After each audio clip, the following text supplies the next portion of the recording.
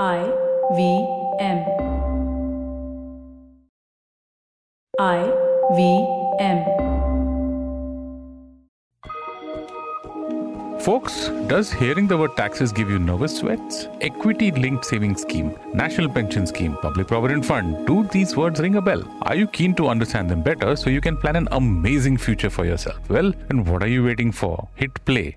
Hi, I'm Anupam Gupta, B50 on Twitter, and this is InvestVerse podcast, an investor education initiative by HDFC Mutual Fund. In today's episode, we will be in conversation with Gauri Devidayal, who is an entrepreneur, tax consultant, and the podcast host of This Round is on Me. In this episode, we will cover everything from equity-linked saving schemes to asset allocation and so much more. So, without waiting any further, let's get into this conversation. Welcome, Gauri, to the show. Thank you so much for doing this for our listeners. Thank you for having me, Anupam.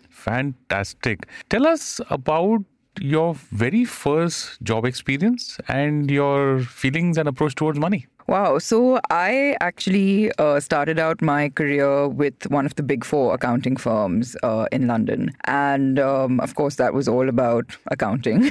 So I qualified as a chartered accountant and then went into sort of the focus on tax. And so I have to say that my first experience with numbers was not so bad. And it's something that has held me in good stead since. Okay. Let's talk about your journey as an entrepreneur and what was that like when you started Food Matters Group? So honestly, of course, it's a big jump going from being sort of focused on a niche area like, private equity tax, which is what I was doing while I was working for the big four, to going into entrepreneurship, right? Because then you're responsible for literally everything and you have to have sort of a more macro, big picture approach to work. But, I have to say that I got one of the strongest foundations in my pre-restauranting career. And the funny thing is that a lot of people ask me, when they ask me, what's the one piece of advice you would give to someone starting out on their own?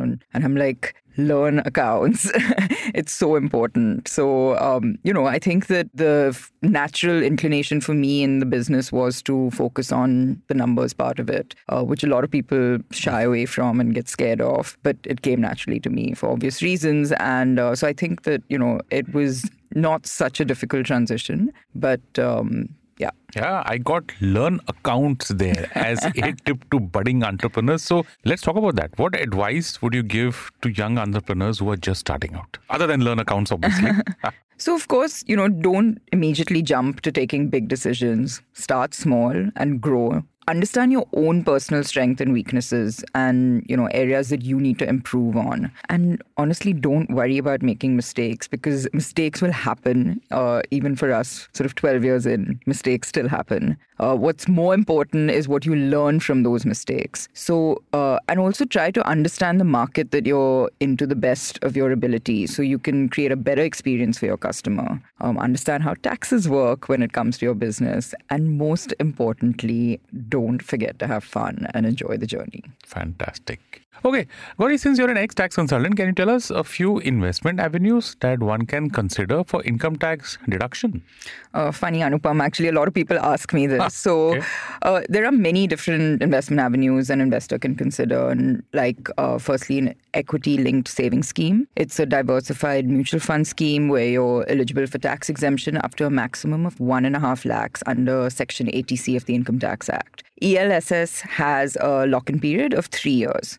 The next one is the National Pension Scheme, or NPS as it's commonly known, which provides tax exemption under 3 sections up to the maximum limit of 1.5 lakhs under Section 80C of the Income Tax Act, and that can be exempted from taxes.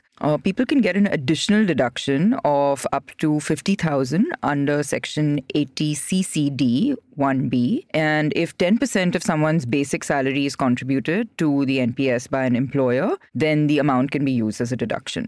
In terms of the lock-in period, NPS schemes are locked in till retirement. Then there's the Public Provident Fund, or PPF, which is a long-term tax saving scheme that helps people save for a comfortable retirement. And a maximum of 1.5 lakhs can be claimed for tax exemption under Section 80C of the Income Tax Act. And the lock-in period for PPF schemes is a minimum of 15 years. Lovely. Okay, Gauri, I would love to hear your financial standpoint on which tax saving option do you think is better? Well, that's really a fascinating question, but I think practically speaking, it depends on the risk appetite of the person and their aim in terms of what they're trying to achieve and, their own financial capacity. So if I had to pick one, I would say that ELSS has the lowest lock-in period and offers both tax-saving benefits plus the potential for wealth creation.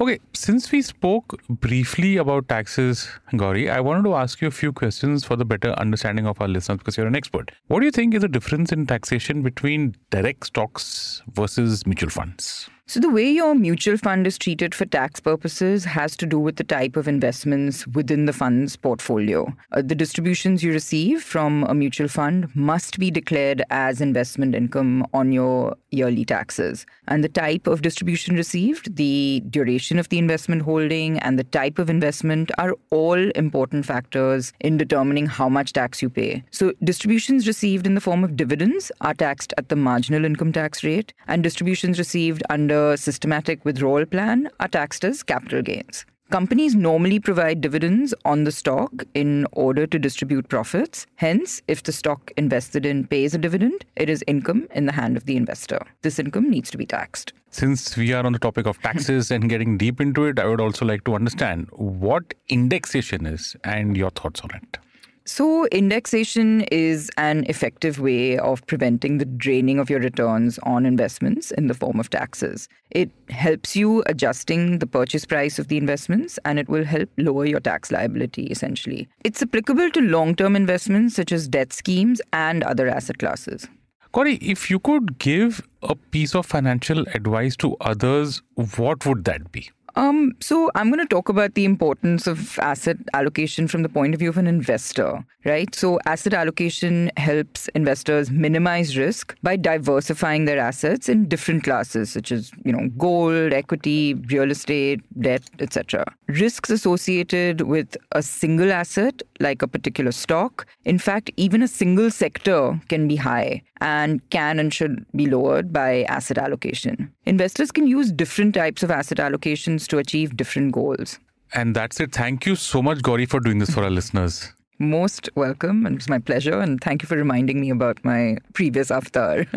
And listeners, I hope you learn the things that you need to keep in mind while starting your own business and the different financial schemes that are in place so you can plan for a better future. More often than not, we hear the word taxes and start experiencing nervous sweats. The fear is valid since money is a difficult subject for a lot of people. But it's important to remember that the more we learn about the different schemes and the resources available to us, the more sound our financial decisions will be. So reach out to us on Instagram @HDFCMF and tell us some financial schemes you have learned through today's episode. And I will see you on the next episode of InvestVerse, an investor education initiative by HDFC Mutual Fund.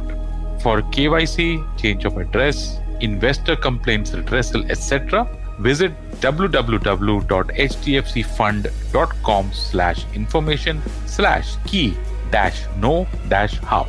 Mutual fund investments are subject to market risks. Read all scheme-related documents carefully.